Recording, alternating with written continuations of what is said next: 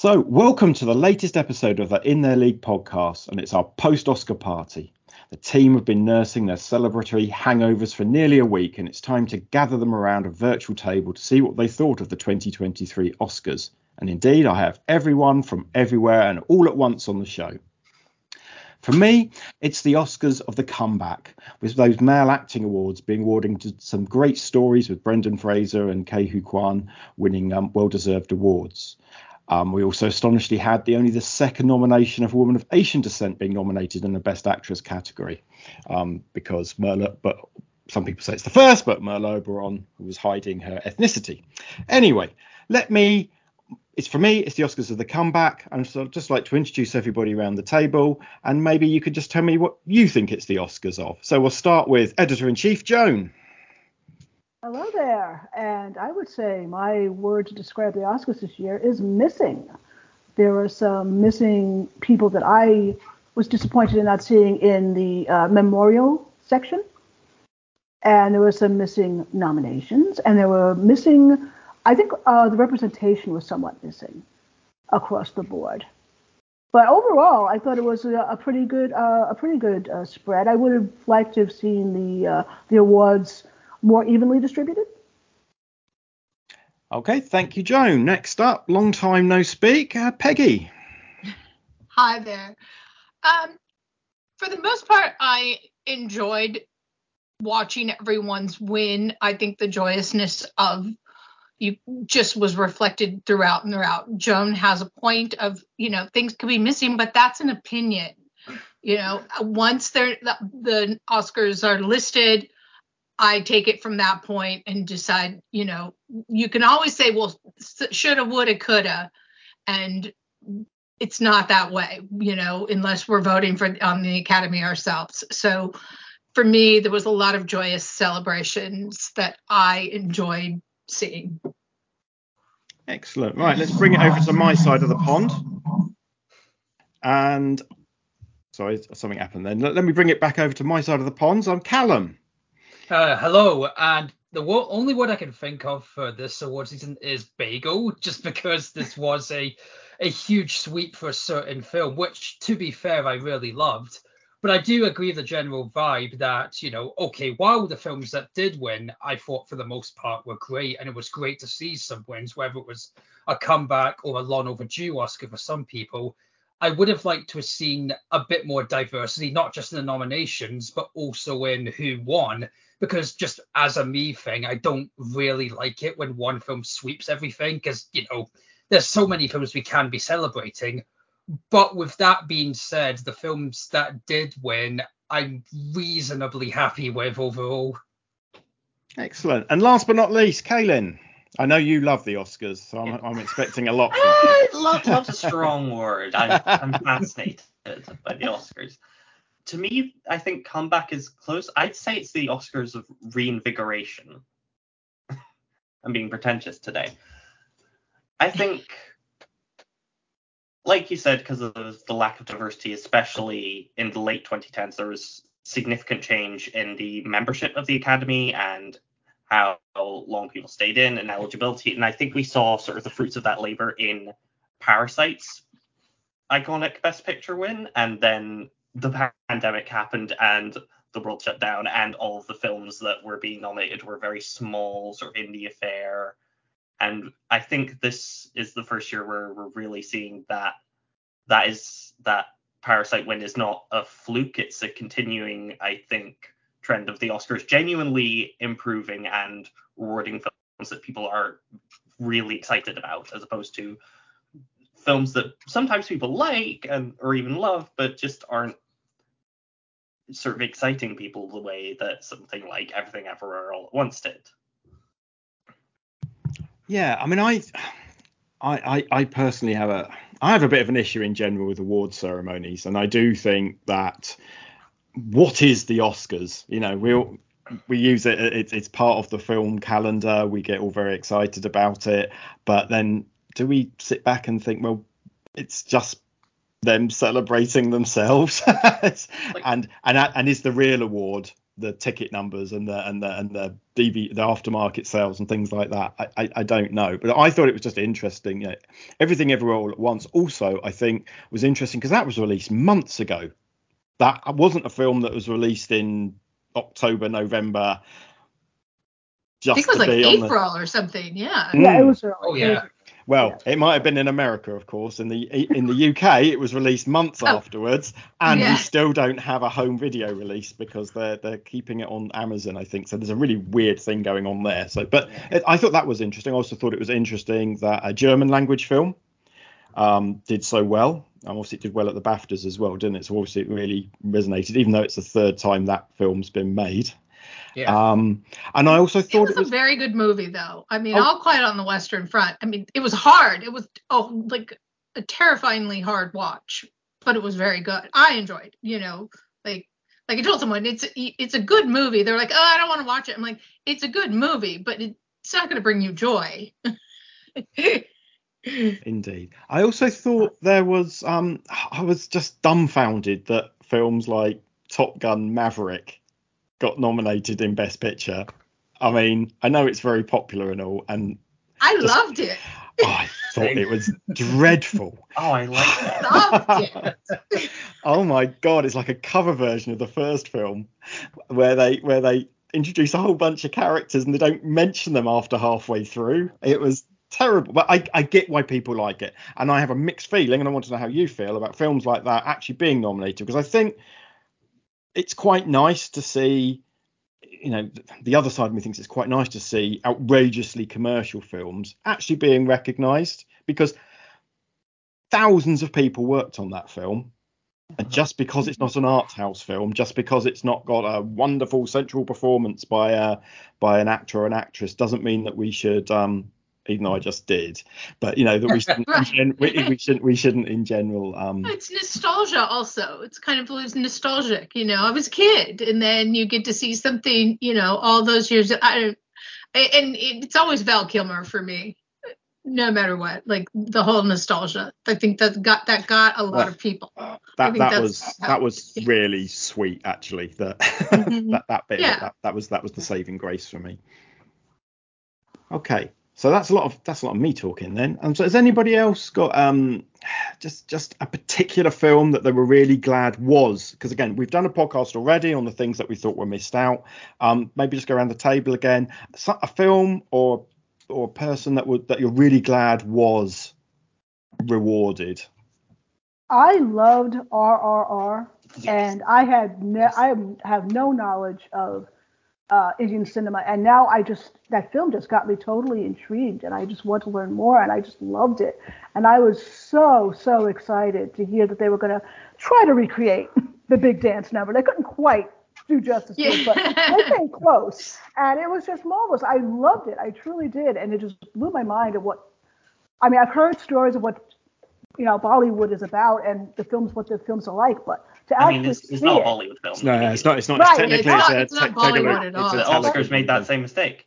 But they follow that formula of heightened adventure, and then dance routines, and then more heightened adventure. And I was familiar with that, but wow, to see it, and it was a really great story, and it was well acted, and I was just really, really happy that it got nominated for. But you've heard the hoopla about that performance already, right? Yeah. That they've used, they didn't use like Indian dancers in the background. They used the wrong. But I mean, I'm going to be really honest. Like the only thing that movie did for me was have cute music. I thought it was marvelous. It was it was an absolute shock to me. Because so many people loved it. Yeah, I loved it. I do the whole Asian cinema thing over on my own podcast, although we don't tend to cover South Asian cinema. And I watched it, and my co-host said, "Oh God, that sounds terrible." A week later, he's like, hours long. Yeah, but they have an intermission. All Bollywood and Indian films are 3 hours long, and they have an intermission. You can go make a cup of tea, and it's brilliant. Avatar is longer.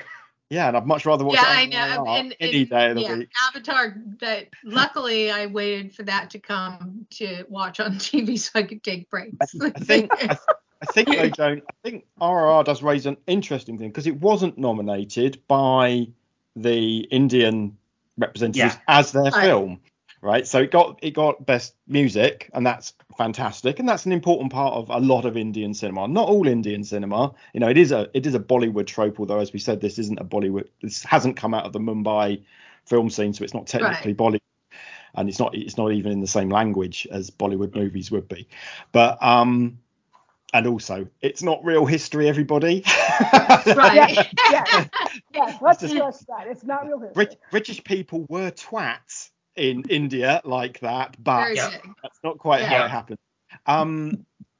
What was I going to say? But yeah, I think I've had this discussion with some of the others in the Slack group that I think best international feature, it's so flawed on so many levels, and the fact, surely India can produce, it very rarely gets there. It's the second biggest film industry in the world. It rarely gets a nomination, and they're only allowed to choose one. And that's true of a lot of countries. France is only allowed to choose one. Spain is only allowed to choose one. Countries like Brazil and South Korea, massive film industry, are only allowed to choose one. And so this kind of feeds. So I'm going to let you go through, but I do have a follow-up question on best international film in a second. So Peggy, what were you happiest about? So Joan, Oscars in general. What one thing made you happiest? Like I said, nothing that I would have wanted. Nothing that I picked really won. I will say that. But it was just happiness.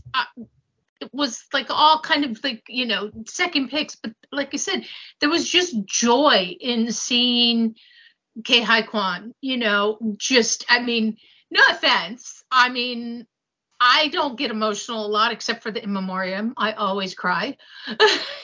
But you can't help but get emotional at that. And when he walks up when he wins with Harrison Ford, come on. If you didn't get emotional, you have no heart. Michelle Yeoh, her winning was just, again, remarkable. And there was the people that won it might not have always been my pick, but there was true joy in seeing them win in that essence. For international film, my pick would have been Argentina 1985, which I thought was amazing. Thank you. And Callum, how about you? Can I mention a couple of nominations that I really enjoyed? Please.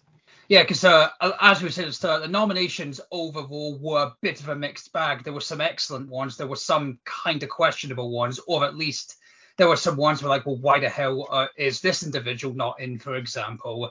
But two nominations I really love to see because I honestly didn't think they'd get in. One was The Quiet Girl for Best International Film. That's a very obscure Irish movie that I absolutely loved. And when it got in, I'm like, well, I had to do a double take, but I'm so happy that got in. And speaking of which, another nomination that, again, it was never going to win in 100 years, but I was just happy to see it, was Paul Mescal in After Sun, because After Sun was my personal favorite film of the year. Not just Scottish bias aside, I thought that was incredible. And to see a performance from someone like him that's quite sort of tender and I guess unspoken and reserved, in that there's a lot of reading between the lines going on with his acting, whereas Oscars tend to reward kind of big emotional outbursts and stuff. But to see, again, he was never going to win it, but to see him included in there, that just made me happy personally. Excellent. I have to agree with that 110%. And Kaylin?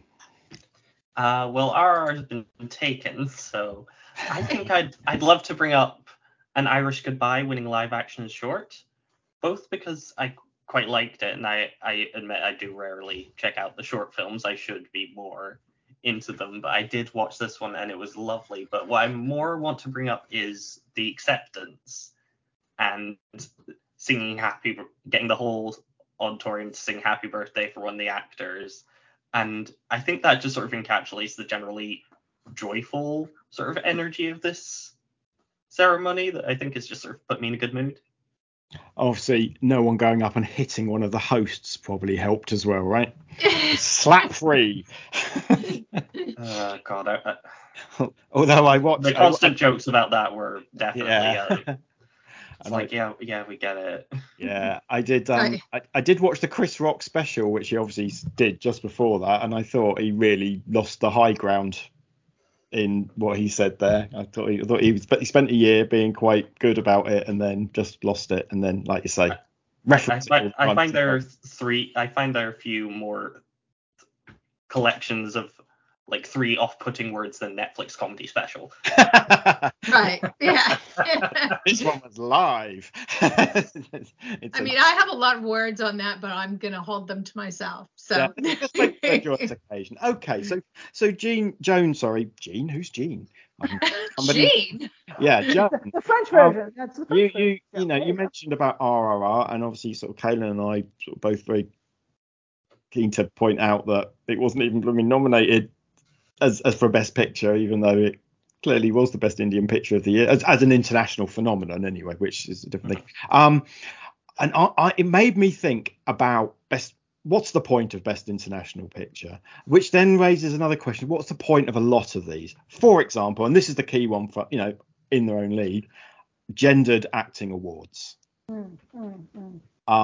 Are we at a point that I understand why there used to be gendered acting awards, but we don't have gendered directing awards, we don't have gendered editing awards, we don't have all kinds of things that are split. But I also understand that if we only had one acting award, pretty certain in 50 years we were saying there hasn't been a woman who's won it for 50 years. That's what's going on. But I'd like to sort of debate. And how big would you make that category? Would you make that like, you know what I mean? That could encompass 20 people. I mean, yes, and I think that's a real reason why if you were to do away with gender, then please increase the nominations, right? So that we don't have people like a more narrow, maybe 5 slots to fill it. But do you really want to make it 10?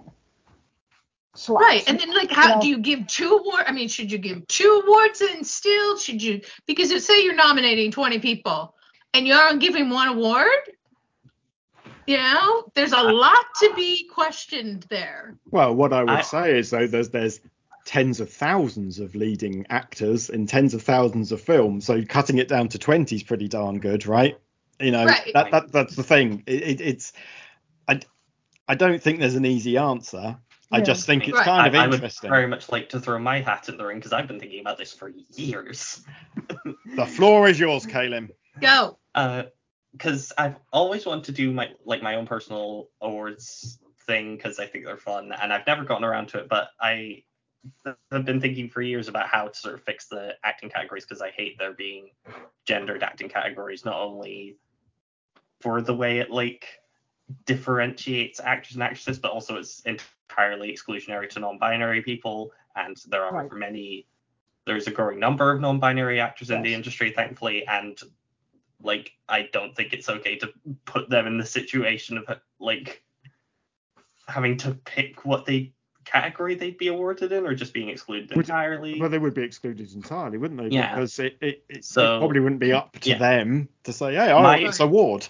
The personal system I landed on was doing a similar thing to the Golden Globes of separating by genre, but increasing the number of genres. So lead and supporting in the categories of what I use is drama, comedy, action, and horror, which I think encompasses quite a bit, and it is more sort of biased toward the performance than the film. So people can be nominated in different genre categories for the same film if the performances are disparate enough. That's my personal pet idea that I've always wanted to implement. And I think there's a lot of play in that. Obviously you do get where you get with the Golden Globes, you get weird things nominated as comedies. but that's is it comedy musical again, or is it just you know what I mean? You gotta remember that. I don't get comedy musical as a category because musicals are more of a format than a genre. Right. There are musical dramas. Yeah, they're a way of telling a story rather than the genre that the story is within. And if you set down the rules and quite hard and fast, and maybe when you apply for your certification, right, and you get your R rating, your 18 rating, that's where it gets genre selected, and they can put that on the back of the DVD and on the Blu-ray and everything, right? And then we would know, right? And then we're all working off the same rules. I think that's a good idea. I honestly do. And you could have you may end up with more awards, but I think you'll end up with more diversity, because I think I do like you hit like the suggestion and of the 4 different categories, like as you came up with. That's and having to either be male or female. That's not, say whatever 5 people nominated in each one. That would be kind of, I like that idea.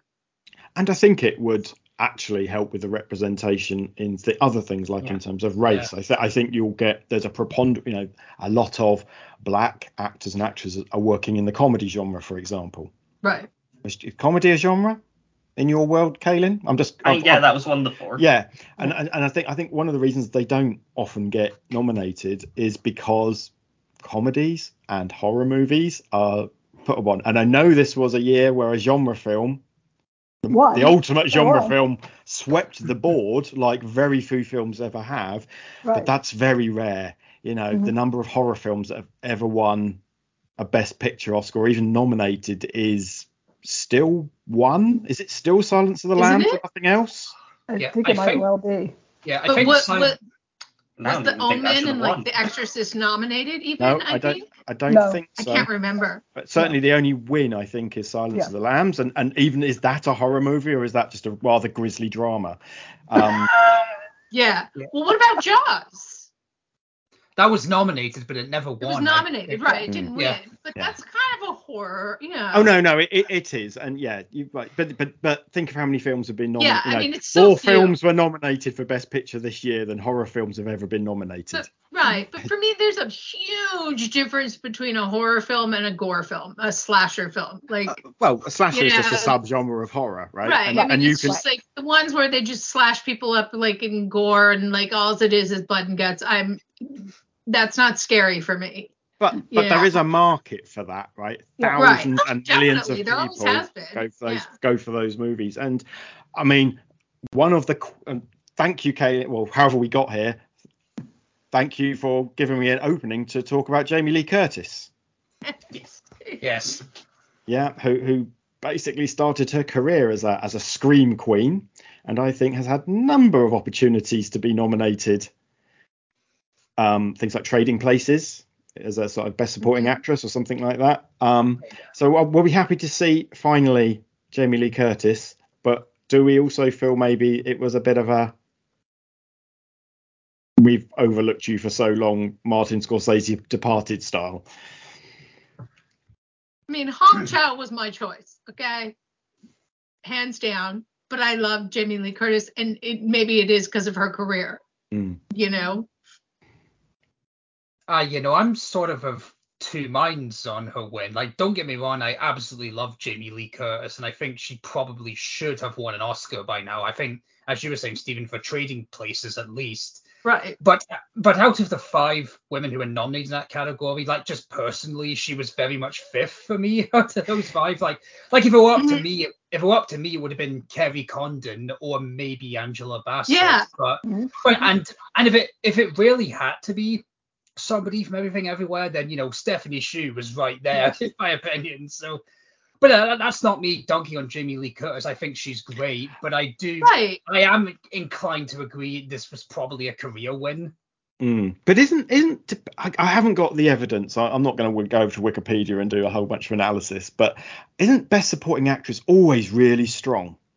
Isn't it often the most difficult category? Usually, I mean, personally, for me, the strongest lineup of this year was Best Animated Feature, but it usually is quite strong now that I think about it. Yeah, It's usually pretty strong, but remember the Best Supporting Actress curse also. Oh yeah, you're right. which is for those who don't know. Oh, the Best Supporting Actress curse is if you win, then you don't work for like another 10 years in anything good.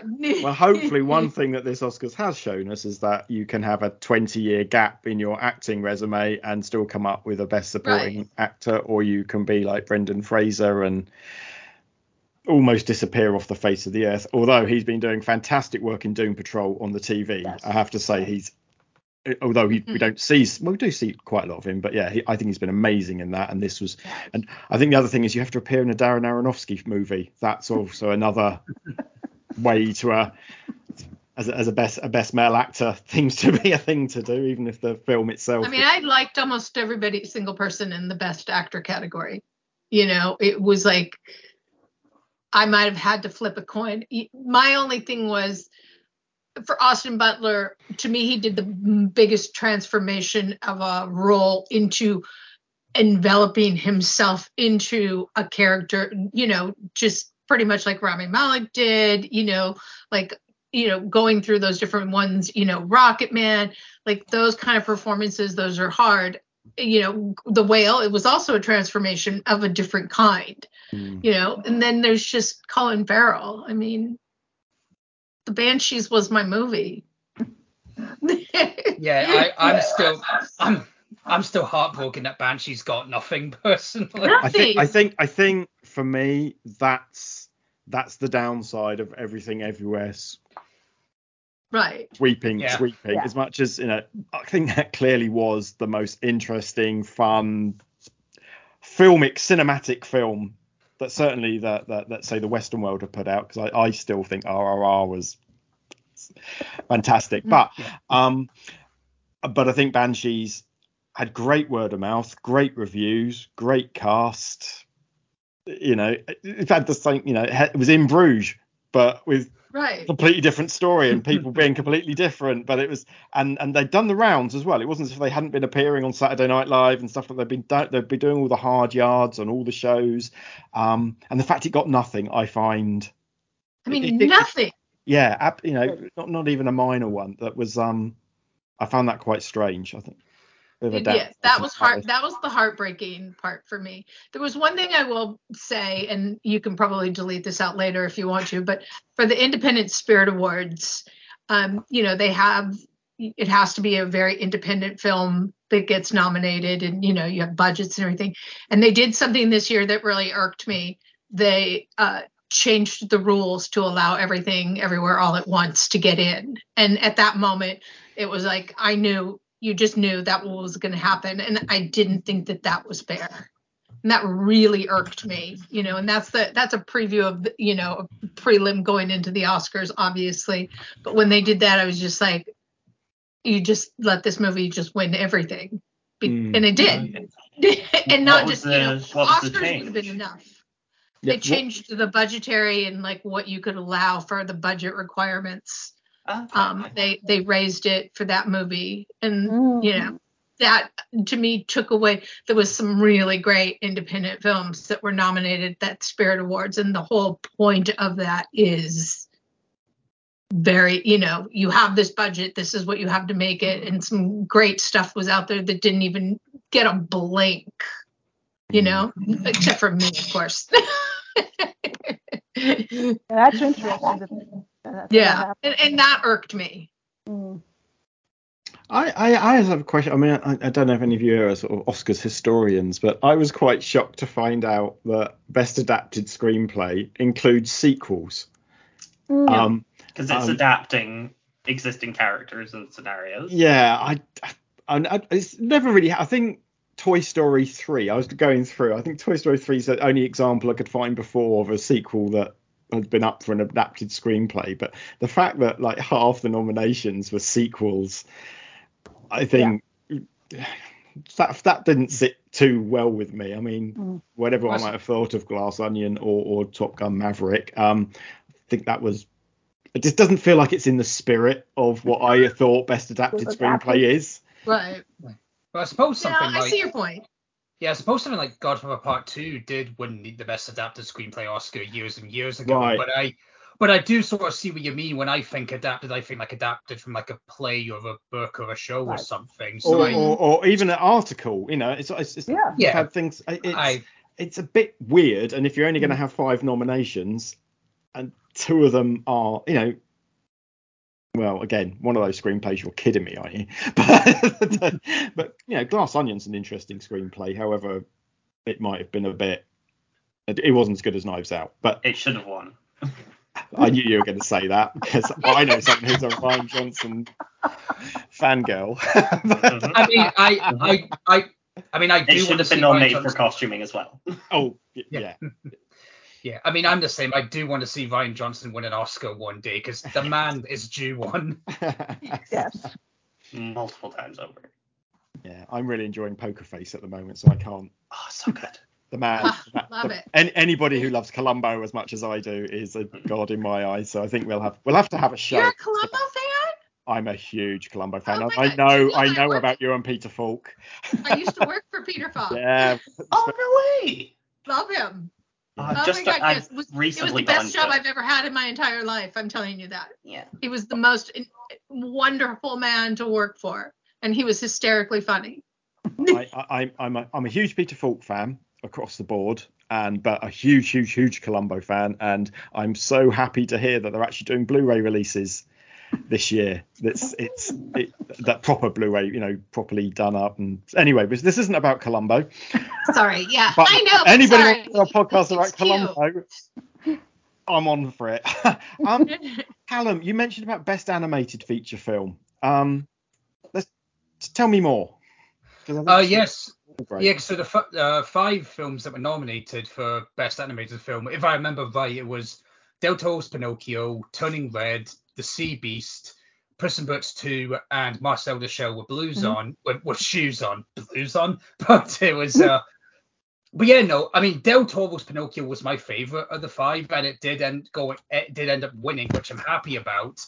But to be honest, I think I would have been happy with any one of those 5 winning. I think all of them were absolutely magnificent, just a very, very strong category. And again, also very diverse with things like, in terms of like craft of Marcel doing that mix of animation and live action, Pinocchio doing a lot of stop motion, Sea Beast doing a lot of CGI stuff that isn't DreamWorks or Disney. And then even something like Turning Red, which is culturally very diverse as well. Like, just for me anyway, a very, very strong category all around. Yeah, I have opinions about best animated feature this year. Okay. Go. Well, not like opinions so much as I think people are underselling how like unprecedented Guillermo del Toro's Pinocchio winning was. Oh, okay, I get you, yeah. Yeah. Because people seem to expect it, and I guess I didn't get that because Disney just dominates this category to an obscene degree, more than other Absolutely other award ceremonies. There have been 22 Best Animated Oscars so far. Disney and Pixar collectively have won 16 or 15 of them. 15, I think, yeah. Yeah. And the only times they've lost have been really weak years for them, sometimes where they didn't even get nominated. Like, this is, like, the closest comparison to this year previously is 2018 when Into the Spider-Verse won. Yeah. But the Disney films that year that did get nominated were Incredibles 2 and Ralph Breaks the Internet, which I don't think people really grabbed onto. Yeah, they're fine, but they're sequels, right? Like, they were pretty, like, just sort of meh. Yeah, at least in terms of how people sort of reacted to them. People really like Turning Red.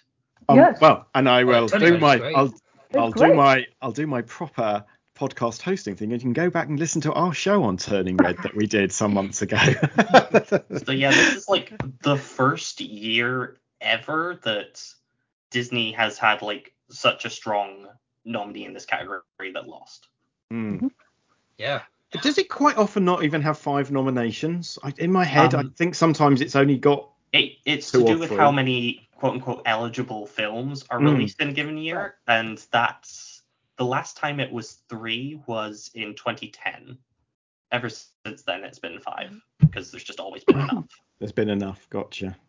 And the remarkable thing about the Pinocchio, as we all know, is that it's been redone so many times, even recently, by different this year. Exactly, right? Yeah. So it's what you're saying, Kaylin. It really just heightens the remarkableness of this win, because we've seen this before, we know this story, and even by Disney itself, and yet it managed to win by saying something. And you gotta really celebrate Del Toro's genius by saying something fresh, by saying something different with the story, by pushing it farther than I think it's ever gone. And just the craftsmanship is just remarkable. I mean, so much Yeah. work, so much effort, and the details were just remarkable. And honestly, I really loved the song, which was not nominated. I think it's because it may have been a folk song already, or maybe adapted from a previous song that he sings. A Ciao Papa was beautiful. It was really touching in context to the movie, as opposed to maybe a Disney film. Sometimes you feel like some of the music is tacked on just to get a nomination sometimes. But yeah, it doesn't always work. But yeah, I just thought it was, all of the elements of the film was just beautifully integrated. And to have that kind of control over a stop motion film is just mind blowing. I loved Pinocchio. I thought it was fantastic. Yeah. It was a little bit more, I guess you could say darker in tone, but more true to the actual Pinocchio story. Exactly. And you brought up the music. My friend Steve Gizicki is actually head of music at Netflix, and he worked on that with Del Toro. So he was like, I was getting like tidbits of it before it was coming out, and I was just like, it's going to be amazing, and it's going to be wonderful. I mean, I was a big Puss in Boots fan, not going to lie. Yeah. But I'm happy that Pinocchio, it's well deserving. Yeah, and really, the original book is dark in tone. It's not a happy children's it's much book. darker. It's it's not like a happy, no, like the story. original Grimm fairy tales aren't cute and cuddly either. Right. So to bring it back to the traditional Italian story and to make it in the context of Italy, what is Italian history, I just thought was wonderful. I really loved it. Yeah, and I think for myself, it goes to show just how strong the category was, where, as I say, Pinocchio winning, I'm absolutely thrilled with. But really, if any one of those five had won, I would have been happy, which I think goes to show just how strong the lineup was. Very true. Excellent. Right. I just want to say a few words about my girl, Michelle Yeoh. Because I think there's a few things about Michelle Yeoh. I mean, not only is she's the first official woman of Asian descent to be even nominated in Best Actress. Or like I said at the beginning, though, Merle Oberon was also nominated, but she didn't used to admit that she was half Indian, for reasons of the time. Right. She wouldn't have had any work. But also, of course, her age. She's 60, so this is a 60-year-old. She's Malaysian actress who's had two careers, quite often in maligned genre cinema, not just with her work in Hong Kong and Chinese cinema, but sort of even her work in the West. James Bond film here. I mean, I guess she was recognised by association with Crouching Tiger, Hidden Dragon, but I don't think she was nominated for anything in that, and fine. But yeah, I just wanted to it's just amazing. And I think actually it's almost her age as well, I think, is something that we should draw attention to, because I think in lead performances, quite often it is quite ageist as well. I think on the female side. Yeah, I mean, people agree. At her age, you're playing grandmas, and if you're lucky, Which she does as well. Which she does, but I mean, here she is, kicking ass and taking names and getting a nomination for it, Yeah. No, I just think that was if Everything Everywhere hadn't won anything else, I think that would have been the tragedy. I'm not necessarily saying that she carried that film, because I think there's way more going on in it than just that one performance. But yeah, I just, with my Asian cinema hat on, we're all very happy for her, and we've been boosting it for a long time. So I just wanted to bring her up. Right, how are we doing for time? Oh, we've got ages. Has anybody got anything else they want to bring up? Anything burning? I do agree that Michelle Yeoh, again, in a lot of ways you could say it's way overdue, right? I mean, the woman has just been a phenomenon for years. She's just incredible, and in films and TV. Because don't remember, she also had a role in Star Trek Discovery, which she was incredible in. So it was way overdue for her to be recognized. But also the age. I mean, wow. This is just. Her acceptance speech was incredible too.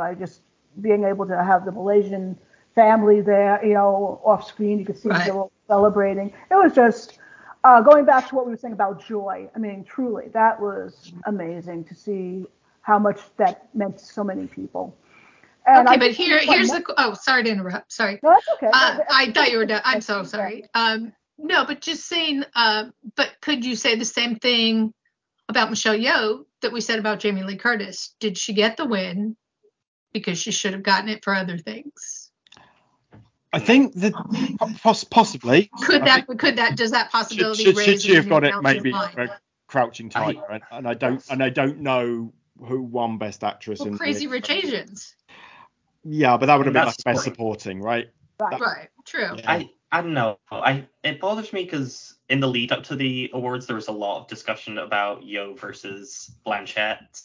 Yeah. And I found that even some people who said they supported Michelle Yeoh winning did treat it as like an inherently inferior performance, often calling Blanchett like technically better. And I think there's just, like yes, she is. It's a long time coming, but I think that is, at least in my opinion, important to acknowledge. She just deserved it for this film. She gave an astonishing performance here.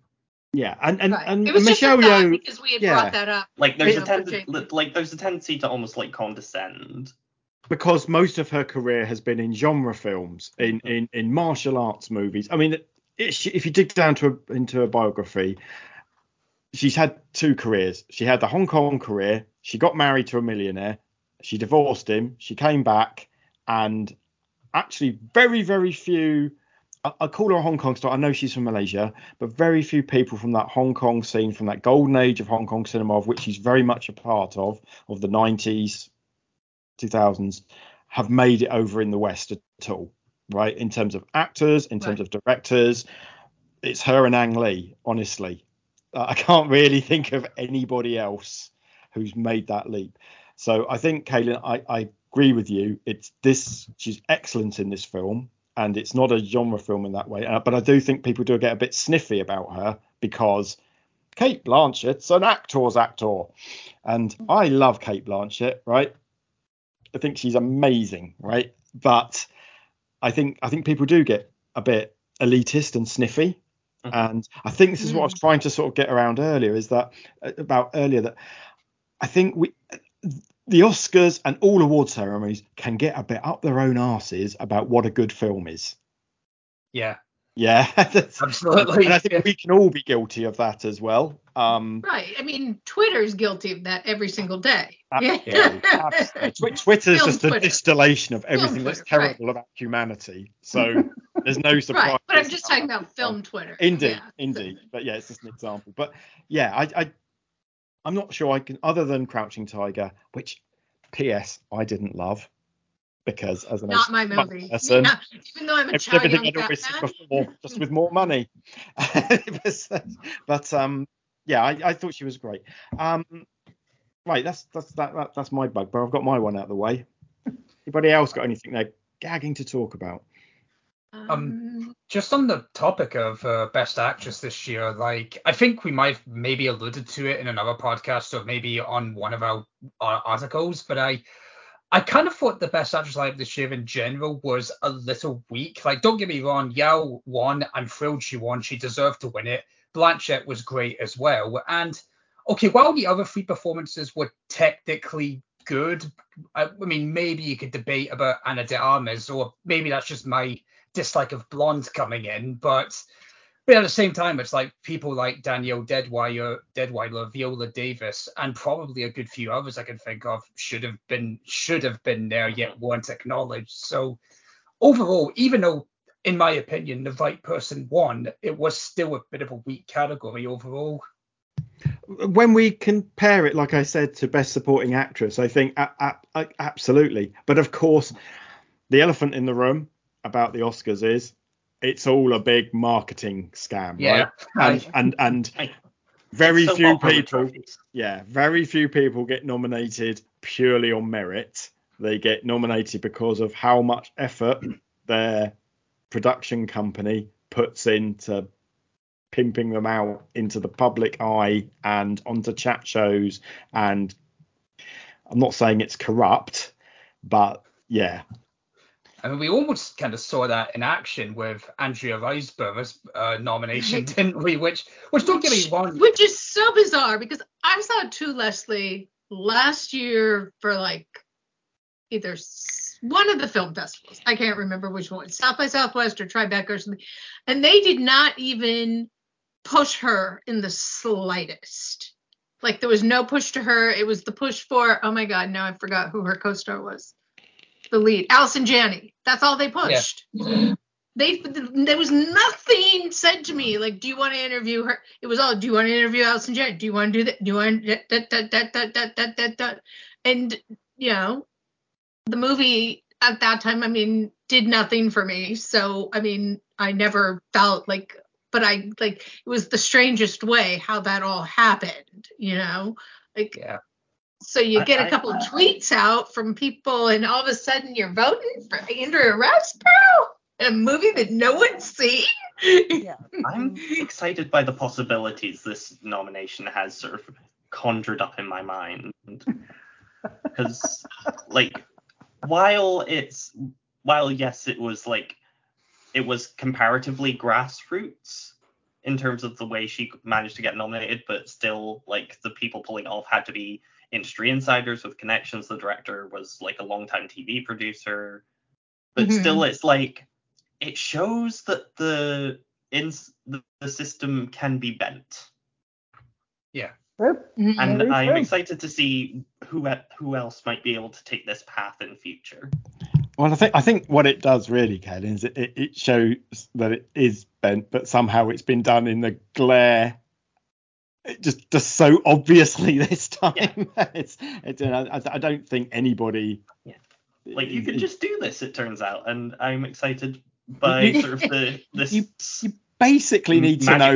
Oscar's greatest secrets revealed. You just need to know. Strange. Three top actresses to advertise you on Twitter, and you can potentially get a best something award. I'm putting myself out there next year. No, I'm kidding. As I joked about in my review, I may look into the possibility of trying to do something similar for Mark Mothersbaugh for his score for Cocaine Bear. It's like, I wonder how. I mean, we did have Elizabeth Banks presenting visual effects, to be fair, so you never know. Oh, the bear. I forgot the bear. That we was had a cute. bear. How about a fun little thing? I don't know if everybody saw the interview with Hugh Grant on the red carpet. No. Did you watch like it was maybe 15 minutes before the Oscars, and I forget the girl's name that was interviewed, and she's like, so are you excited to be here? And he was like, oh, okay, sure, yeah, you know. And then she says, well, you starred in one of the biggest movies of the year, like Glass Onion. Wasn't that fun? And he looks at her and he goes, I was in it for 3 seconds. And then she goes, well, you should be really excited. Like it's and she goes, and he goes, it's all just a bit. He goes, this whole thing is just a bit of Vanity Fair. And she goes, oh, yeah, the Vanity Fair party. And he's talking about the whole Vanity Fair book, like the whole, like it's what it, you know, she didn't get it. And it was like, and some people were on his side and some people were on her side. And I was like, but it was so hysterical. You guys have to look it up. It's all over. It was all over Twitter. I'm surprised you guys missed it. But it was hysterical. Because he was just like, but when she asks, you were in Glass Onion, and he just looks at her like, I was in it for 3 seconds. Well, he's not wrong. He's not wrong. Like, so why actually, Peggy, like, you got to come up with people who can actually ask questions sometimes. So I think you've actually cleverly steered me to one of the questions I had written down. Without knowing it. So well done. Thank you for the segue. So I think one of the things about the Oscars is that the big TV production, and I know in the States it's a big thing. Over here in the UK, you have to have a day off work the next day to watch it because it's on so late. Right. Which some of the people who work for me clearly did, and they all mysterious number of people were ill on Monday morning. And however, my point is that it's still, I believe, although the viewing figures were up, it's still like the third least watched Oscar ceremony of all time. Once everything in context about how many people have televisions and how many people, all the other things that we get to watch and the way that you can time shift watching things like that. But clearly we still get excited about it, even though I tried to diss it earlier as a concept. Yeah, like have they not figured out to stream it online yet? Sorry to interrupt. It's just sorry. They should just stream it online. Oh, why have they not gotten to this at this point? Well, maybe they haven't worked out how to do international adverts, Kaylin, I guess is the how they need to be able to monetize it in some way. Yeah. But I was going to say they make a fortune off those commercials. Indeed. But my point was the whole Vanity Fair things. Absolutely, this is just a spectacle, and it's the industry, the Hollywood self-serving itself. I was going to think another. I have a much ruder idiom to use, but I won't use it because there's ladies present and it's very rude. But there's a phrase for what the Oscars is. Do we, however, still enjoy it? Do we still think it's relevant? Will we still be excited about it next year? Does it still have a important place in our cinema love and consumption thereof? I don't think it's as important as it used to be. The world has opened up with the internet, and we are realizing that we have more access to films around the world than we ever had. And actually, COVID actually had something to do with that. COVID made a lot of the festivals online and more accessible, so people could see more films, could get access to more films via online, and they didn't have to worry about it coming to the cinema. They didn't have to worry about it having distribution. They could just watch it. They could watch films online that they never had before. So I think in a lot of ways, the Oscar has been diminished in its importance because why would we care if we love RRR and it was not nominated? We still had a chance to watch it via Netflix. It was still wonderful. It was still sure it got released eventually in the movie theaters, but that just was the lead-in to let us know, oh, it's in the movie theaters, let's go see it. And it was still valuable cinema. It was a beautiful piece of work. So I don't think the Oscars is as important in people's minds as far as acknowledging what is quality film or quality performances, simply because there are so many other award ceremonies out there that we are now aware of that maybe we weren't before, and because there's more films out there and we realize, of the thousands of films that are out there, no, of course you're not going to get, you only have 5 nominations. Of course the odds are against you. That doesn't diminish their value. The odds may be against you, but it doesn't diminish their value, or even your access to them. And I guess also, sorry, Peggy, but no, that's okay. Go ahead. There was a time, if you had on your poster winner of 7 Oscars, that would guarantee you another 10-week run at the cinema. That would guarantee you another $1 million of revenue. Absolutely. Does it still have the same cachet now? Not really. Mm-hmm. I don't think so. Well, I'm just going to say this as someone from LA who is in Hollywood, who worked in the entertainment business almost my whole life as a talent manager, representing actors, as the whole thing. It still has a meaning to the industry itself, a very big one. I mean, sometimes, okay, I'm just going to toss it again. Someone like Austin Butler, who did Elvis, he spent 2 years of his life preparing for that role. I mean, he enveloped himself into it to where he couldn't stop talking. That voice didn't go away right away, because he had embodied himself so much into it. So to get a nomination as an accolade, that's a big deal, especially for someone young who was, I used to watch him in little shows, teen shows. I can remember this. A lot of first-time nominees who've, worked hard and done it. It is a very big deal in the industry. It's not just COVID that changed it, Joan. It's also streaming that changed what the movies mean and the box office run and all that kind of stuff. Streaming changed that greatly. So it started already probably a good close to 8, 9, 10 years ago of like when all streaming started to really get good. But is it an accolade that somebody who's worked all their life, like, I mean, as we saw quite a few winners this year who had worked all their lives to win, does that mean something? It means everything to them. And that can't be diminished to me. Does some of the world go, the Oscars did the Oscars, you can say what you want about it. It's still a predominantly huge thing to get in this industry and world of that, and granted, maybe it doesn't do always, not everything's, in the real world, quote unquote. But yeah, it's a big deal for someone who's worked really hard, and I give them kudos for it. And I give, people think, oh, it's just acting. People don't understand what it goes through sometimes, like how those people have started off when, I would pitch someone who with no experience to get a job from step 1 to step 29 of actually getting that job. It's a huge, huge thing. And to do that all your life of getting, rejections and going through this and, Brendan Fraser going through the highs of highs to the lows of lows to coming back. It's a lot. It means something to them and to me of a work of embodiment of what they've done. So I want to give you a round of applause for that rousing endorsement of the Oscar ceremony. Even an old cynic like me has been turned.